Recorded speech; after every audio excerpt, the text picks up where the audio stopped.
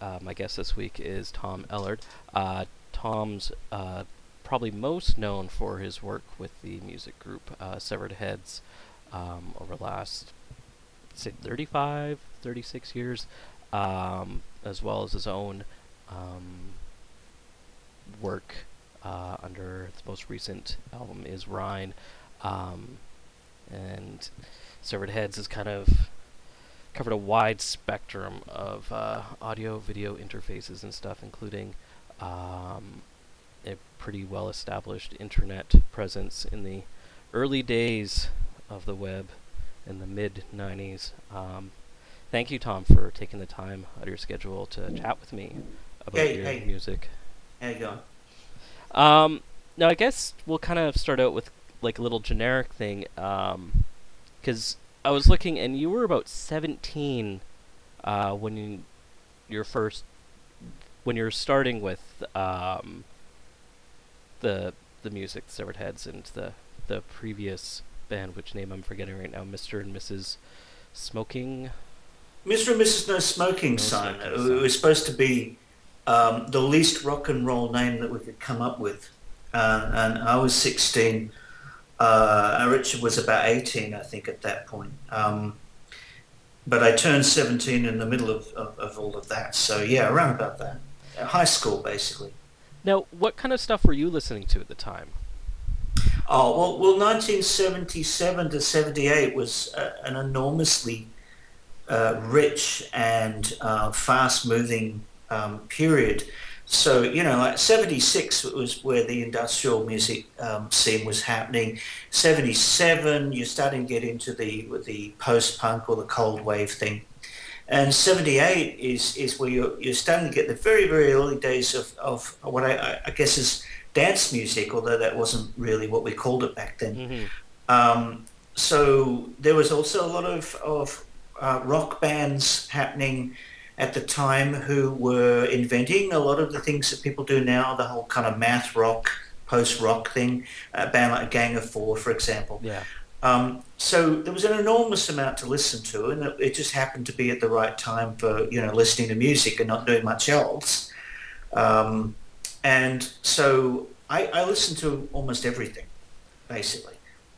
What kind of materials were you working with for sound at the time? Like, there was a lot of tape loops, like tape splicing and stuff? Well, I mean, these things were the sort of stuff that you could find at the time. Mm-hmm. You would walk into a hock shop and you would find a tape recorder, you would find some very old organ or something. So it's not like we chose very particular obscure equipment. That just really was the standard stuff of the time. And so if you were a young person who had very little money, you could go into a hock shop, get a tape recorder, and start working with that. So when we started hearing people in the 50s and 60s who'd been doing a lot of tape-edited music, it was kind of like, yeah, that makes sense, that's good. That's what we do because that's what you can do, really. How getting kind of more involved in the music was like a big technological shift as far as kind of really having to teach yourself, bringing on new tools, new devices, new instruments.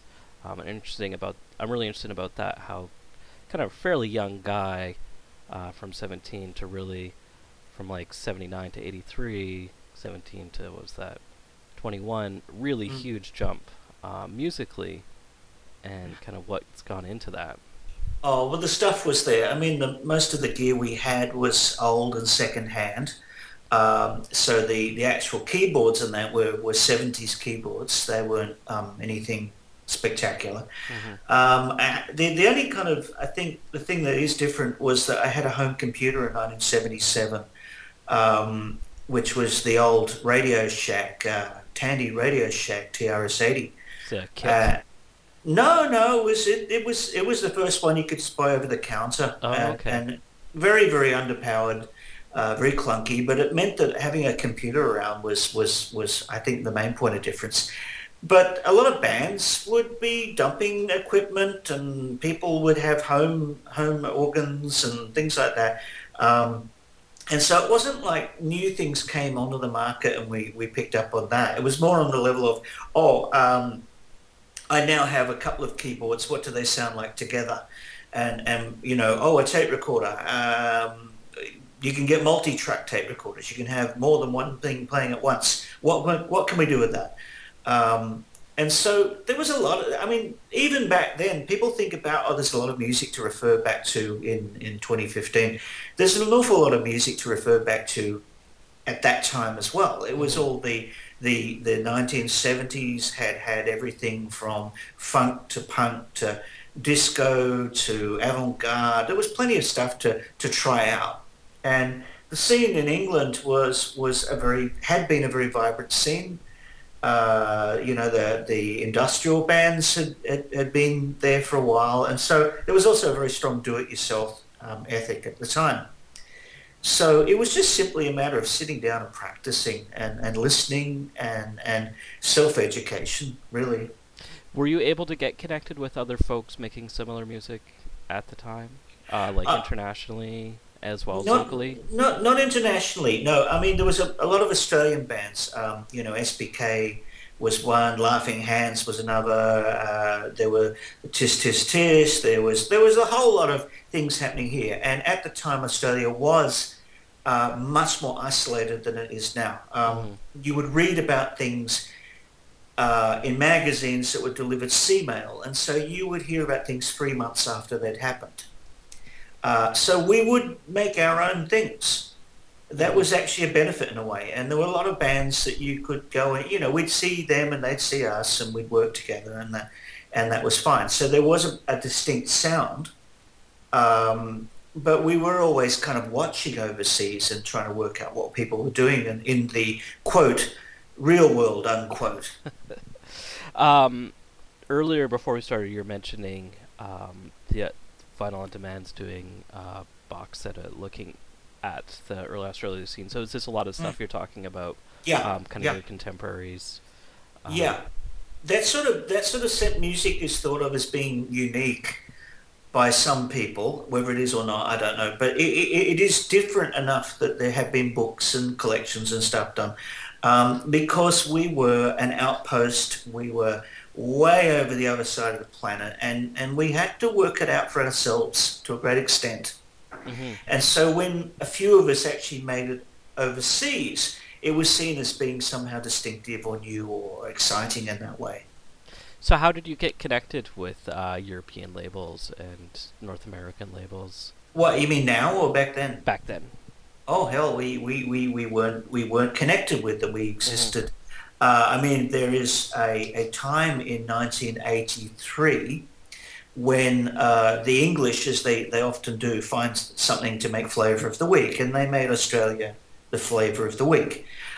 So you've got all these English record company guys coming down and enjoying the sunshine, and collecting bands, Australian bands. And there was one guy who was making a compilation album on a label called Ink, and he really liked what we were doing and said he would like to put out our music in England. And we said, yeah, sure.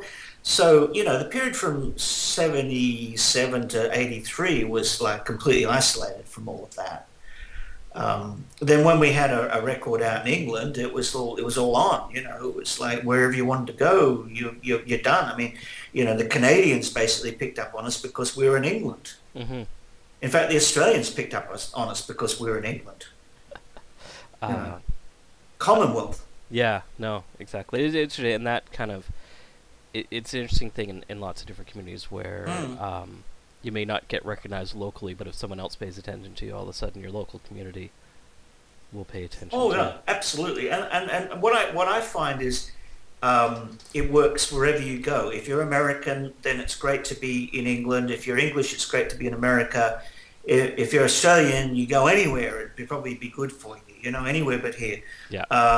But the way I got involved with the Canadian label was that they had a fella, Mark Jowett, who was the A&R guy for Network, was over in England trying to sell bands to the label we were on in England. That was Ink? Yeah, so Ink was,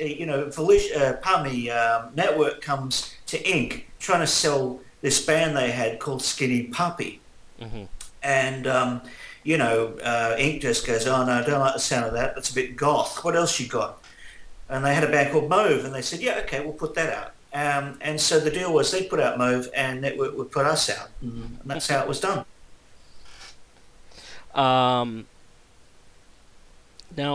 around that time, that's since the accident came out, and which got re-released just last year.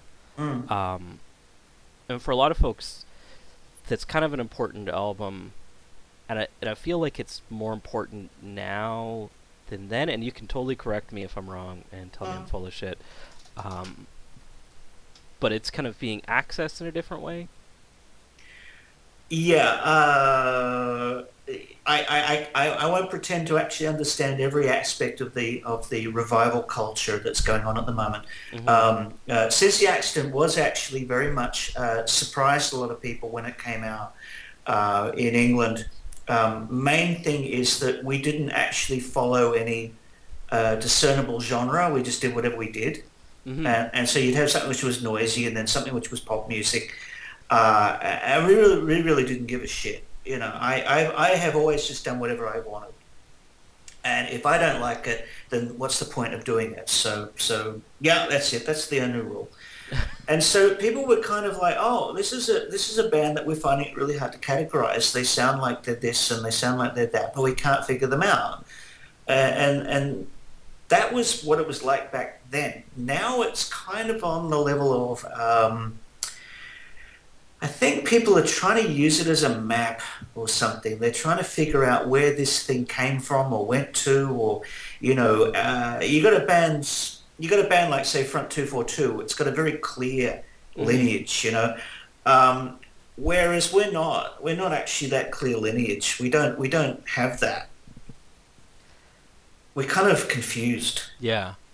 That album, I find especially interesting because, as you said, like, it's got these different sounds coming in, and for me it also kind of plays a marker where you get more into simple melodies and kind of finding the musicalness in there. Because in these like really rough, noisy, chunky sounds, you have these really beautiful, simple melodies. Like, kind of reminds me of like some of the Kraftwerk stuff, where like you have these beats, but you also have this like, I can't even describe. I'm not a good musicologist, but do you kind of get what I'm saying? The melodies were always there. Yeah.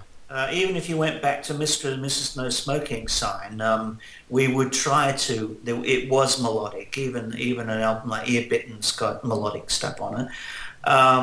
It just got better at it. But we never ever were actually. I mean, the name Severed Heads was a joke, right? Yeah. It was specifically made to fool people.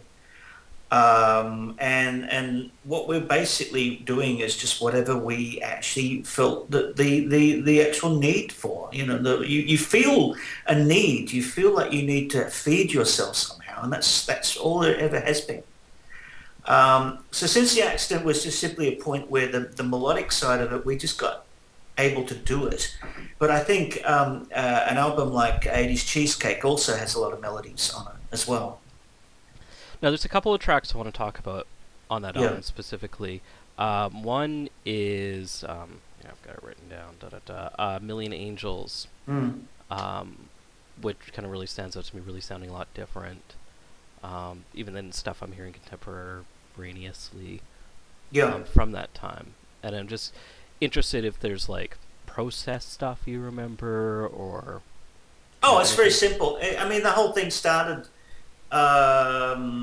with a bunch of records and basically making loops out of the records, and then playing along with the melody that the tape loops would create, and then trying to like piece together something that was inspired by this piece of found music. Mm-hmm. So the music comes out of the loop. I mean, sometimes you write a song and then you find a piece of a tape, and it just fits really nicely with what you've done. Other times you would have a tape that you'd have sitting around the place, and you would let it spin, and then you basically tap along with it and kind of like try to fulfill whatever holes it's presenting to you. Mm-hmm. Now Angels was like that.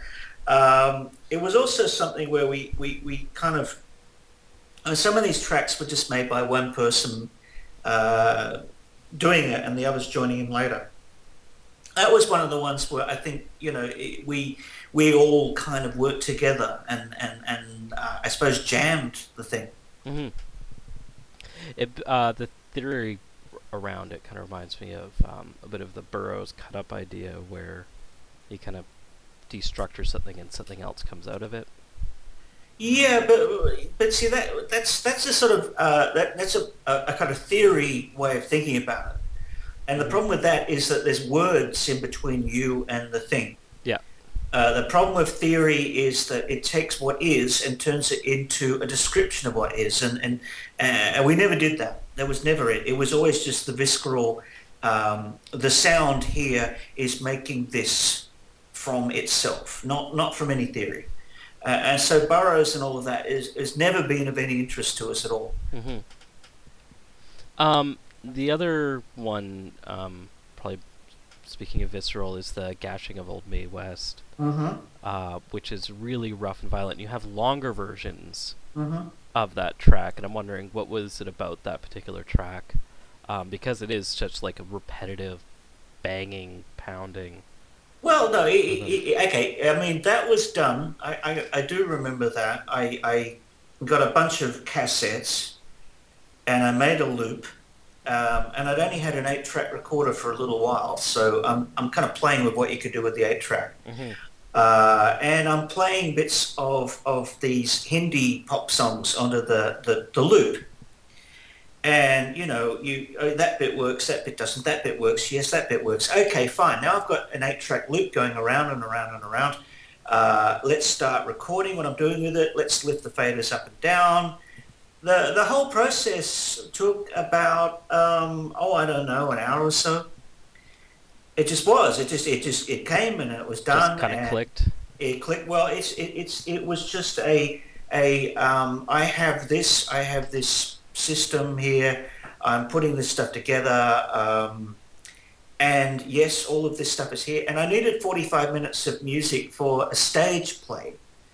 Oh. So I'd been given the soundtrack of a stage play to work out, and there's one bit where a character comes out, and we needed a piece of music that followed his movements around the stage, and so this is why I did it.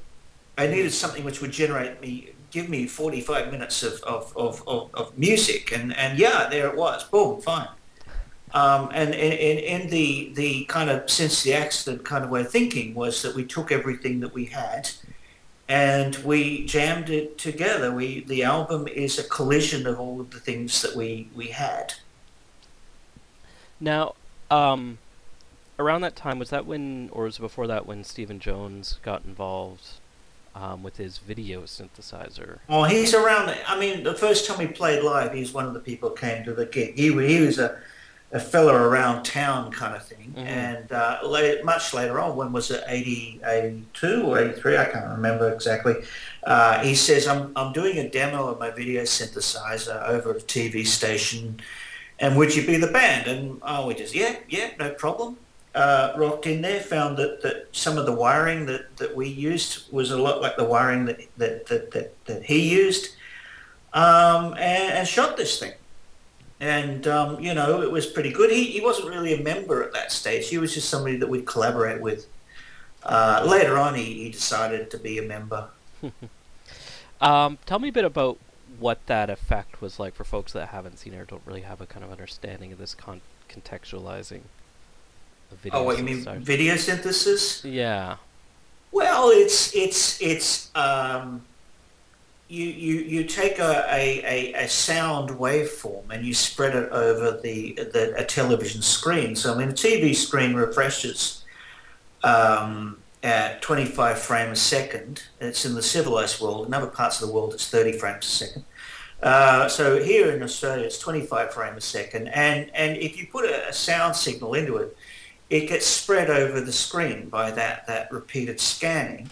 Mm-hmm. And if you organise the sound well, then you can make shapes, and then you can take the brightness in those shapes and you can colour them in various ways. You can say that the louder it is, the more red it is, or the calmer it is, the more blue it is. Mm-hmm. And a little bit of time and effort, you can begin to predict what kinds of images that you're going to get on the screen.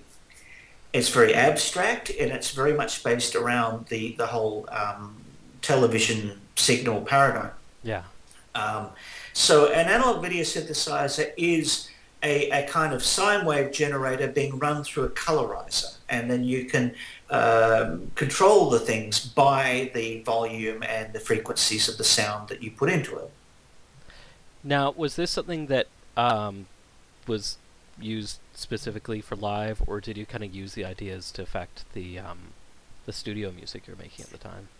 Well, his studio was not where we worked. Mm-hmm. So normally we would take a piece of music, and if we were going to work together, we'd finish the music off, and then we'd rock over to his studio, and then start playing around with the gear. So it's kind of like it would very often go from sound to image. But that was simply because of the difficulty of getting access to his gear, that it was being used for commercial purposes as well. But sometimes we'd see something on the screen and we'd kind of do something sonically that went along with it. It did talk backwards and forwards a bit, but there was a certain constraint there. Now, did you bring that effect live? Yes. On tour? Yes. So in 1985, 1986... and I think, in 1990 we had video synthesis with us. Mm-hmm. Then after that, Stephen was working with us up till 1991. And then he decided he wanted to do something which he could actually feed himself from. So he left again. And then I basically had to take it on from that point. He had his period. Now, how did the kind of extensive touring you did in 85, 86 kind of change your own approach, or you and the other members of the band at that time, towards music? Well, okay, those guys weren't part of the band until much later. The band has had, I think it's about 15 members, mm-hmm. Some of whom are dead, not all of them, but, some of them still alive, some are dead. So there's lots of people churning through. So 1986 and so on, it was Stephen Jones, myself, and a variety of other people who would come in and help. Playing the tours, to my mind, was an extremely destructive and disappointing thing. Mm-hmm. The records we made after the tours, straight after the tours, would always be badly affected by them. And actually doing the live shows is always like a major compromise to what you actually had in mind. So if you don't mind something which is not as good as you hoped it would be over too many nights, you're incredibly uncomfortable, and the rest of the music you do after that is shit, then touring's a wonderful thing, really. Yeah. It was quite extensive, wasn't it? In Canada. 86 was, yeah. 86 was quite long. 1990 was not quite as bad. But that was because everyone was getting into rap anyway, so, How many shows do you think you'd done in 86? The 86 tour was 58. Oh, wow. And that's, I'm presuming, is a pretty huge jump from anything you've done previously. Yep, yeah. It was Canada, then Europe, then America, and actually there was an Australian leg before that. So we played, for example, in a cinema 4 nights in a row before travelling to Canada, and then it was all the way across from the left to the right, and then over to Europe, and then Europe, all around Europe, and then back to America. And by the time we got to the end of it, I kind of felt that maybe had lost track of what we were on about and what we were doing. But then again, the point is that, you do need to change, and you cannot be the same thing forever. So maybe it was important to lose your track. Maybe that was what needed to happen at that point, And is that how you kind of developed more of a softer sound at that point? No. I don't think that there's a softer sound. There's a variety of things that we've always done. We've always done like little nursery rhyme. I mean, I don't know if you've heard the record Clifford Darling. No, I haven't. Okay, well, Clifford Darling is a compendium of all the shit we had lying around in 1985, right? Yeah. And on that, you'll hear a whole bunch of stuff, which is everything from just, horrible noise to like little pop songs. It's never actually been that we've gone from being a industrial noise band to being a pop band. It's just it's always been, what is it that's going to make me happy? What's going to make my soul feel? And I think it got maybe a bit extreme when we were doing an electronic country and western album, but what the fuck? Which one's that? Cuisine. Oh, okay. Cuisine was we'd been up and down the US in 1990, and I was riding around in a lot of American towns, and I was beginning to understand why country and western sounds like that. It's the appropriate folk music for the environment. Yeah. And I thought, that's really interesting. What can I do with that? Where does that go? Mm-hmm. I'm interested in how that process happens, of how you take in these kind of your world or whoever, a musician's world, and kind of bring it into that final product. I can't answer for other people. Yeah. But I tend to describe it as being the birds put it there. Yeah. Okay. That's a phrase that I'm trying to. I think it's the least pretentious way that you can answer the question. I don't know how it works. I just know when something's right, and how did it get there? The birds put it there. Mm-hmm. And I will often wake up one day and know exactly what to do, or I'll be working on something and the birds will put the idea there, and then I'll know what to do. That's it. Yeah. I cannot analyze it any better than that. And so Ryan, for example, the Ryan album, which was the last one, that was put there by birds. They just said, it is now time to do this. Do you, when you're releasing stuff under your own name, do you have a different approach than, say, with previous Severed Head stuff, or is it just kind of two different names and just trying to dislocate? Severed Heads has baggage. Yeah. I mean, people expect something from that. I mean, the thing about Severed Heads is it's had everything from a top 20 single to, the whole kind of noise thing. It's got a whole history of stuff. And at one point it became something to hide behind. Yeah. And then it became very stinky and rancid and horrible, and I really didn't want anything to do with it anymore. And it took it out of the back and shot it. But I still exist. Yeah. Okay? I can't take myself out the back and shoot me. I'd like to, but I can't. Whereas the band is something that you could actually put down. And that's the difference between a band name and a human name. Yeah. Then what's it been like kind of revisiting all this work? Because you've just had remastered a couple of the albums that come out last year, and you have more albums coming out this year, and then you're touring in the fall. Yeah. Under the Severed Heads. This is a real dilemma. I think that anyone who there's two ways you can go. Mm-hmm. The first way is you can refuse to engage with it completely. You can say, no, I am never going back there. And that's what a band like Wire does. When Wire plays live, they do not play Yeah. anything old. Okay, Yeah. and that I've seen people, heavily disappointed by that. And then I've seen bands that continue to tour again and again the same stuff over and over and over again. And the place this happens mostly is Europe. In Europe, a European festival, the bands will play the same first album over and over and over again.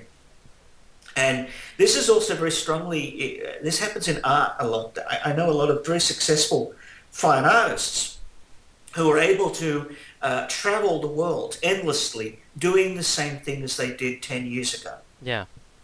And so on one side, you become this kind of ghoul that will never move on. It's like a traveling cover band at some point. Of yourself. Yeah, exactly. Or a band that, somebody was once successful in an exhibition in Los Angeles and now they're touring that same exhibition all around the world. Okay, the festival circuit. Now, that sounds to me like death. On the other side, being a band that refuses to play your old stuff, I've actually seen the hurt and disappointment that's in the audience. And I can't reconcile these two sides. I basically try to avoid the evil on both sides of that equation. But then I must say that after a while I become very disgusted by the whole old thing. Yeah. And we did a couple of festival shows here in 2010, 2011, 2012, where we would play some of the old music, but we would do it completely from scratch, rebuild the whole thing. The whole thing was made from the bottom up. Mm-hmm. And the comment you got from the reviewers was, I really like the fact that they played the old songs, but they ruined them by not making them sound exactly the way they did when they... And you're never going to win. It's interesting because, I saw Kraftwerk. I've seen them a couple of times in the last 10 years. But they don't... You can tell they're using new technology. They're not sitting on their... They have been a fake from beginning to end. In 1981, they came and they played in Australia, and I know one of the people who was working on the stage, and the whole thing was on tape, right? It was fake from beginning to end, okay? Okay. And the whole set was all prefabricated, all folded down. Then they come back in when was it, whatever the fuck it was, no, 2003 or when, I can't even remember. And they came along, and it was all on synchronized with videotape, and they've been a fake forever. Their live album, their double live album's a big fake, and now they're doing Las Vegas shows. Okay, fuck them. They're a good example of a band that I don't want to be. Yeah. Okay. They've got a lot of really good things that they could be doing, but the moment you get to play at the Tape Museum or whatever the hell it is, you just fucked. And that God bless them. I hope they're wealthy. Well, most of the members have run away now. It's just Ralph. It's just Ralph. Yeah. It's a Vegas show. Yeah. That's it. It's a Vegas show, and fuck that. I touched on something there. I'm sorry. Well, I'm giving you. This answers the question of how do you play live? How do you do this thing? There are a certain number of things that are very disturbing and soul destroying. Yeah. Well, it is interesting because it's such a weird thing to navigate. I know some folks, I've seen Dieter Mobius play a couple of times, and each time doing something completely different. Yeah. And it's also unfortunately been in small bars and whatnot. Yeah. Because he's not doing a cluster tour. Yeah. Yeah, that's exactly it. And so one of the things that Tom Ellard is doing, as opposed to Severed Heads, is that I can play a small bar or something like that, and then when I need to, I can turn on the Severed Heads thing and rack up a few more grand, Mm-hmm.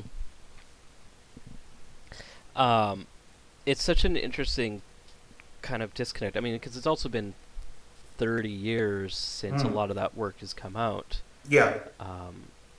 And it's neat for me. I was reading a lot of your kind of descriptions of your albums on your SoundCloud, and a lot of kind of introspection you have on that work.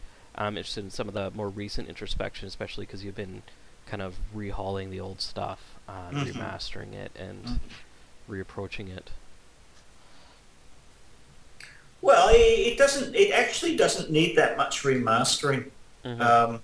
You very often find that it's just I mean, to remaster something means you listen to it very carefully, and you say to yourself, something's missing.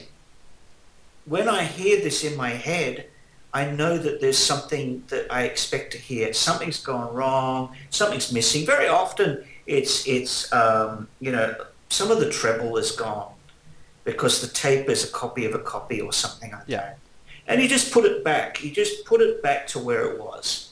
That's it. There's no super fancy thing going on there. And so, an album like City Slab Horror, I didn't need to remaster that at all. The main thing that happened with that one was that we recorded it on digital. And then they couldn't cut a record from digital back then, so they copied it onto open reel tape, and then they cut the album from open reel tape. And so you lose an enormous amount when you do that.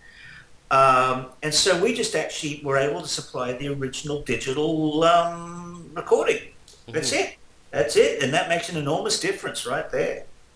Like if someone compared the original pressing to the current pressing. Oh, man, the original pressing will sound like shit.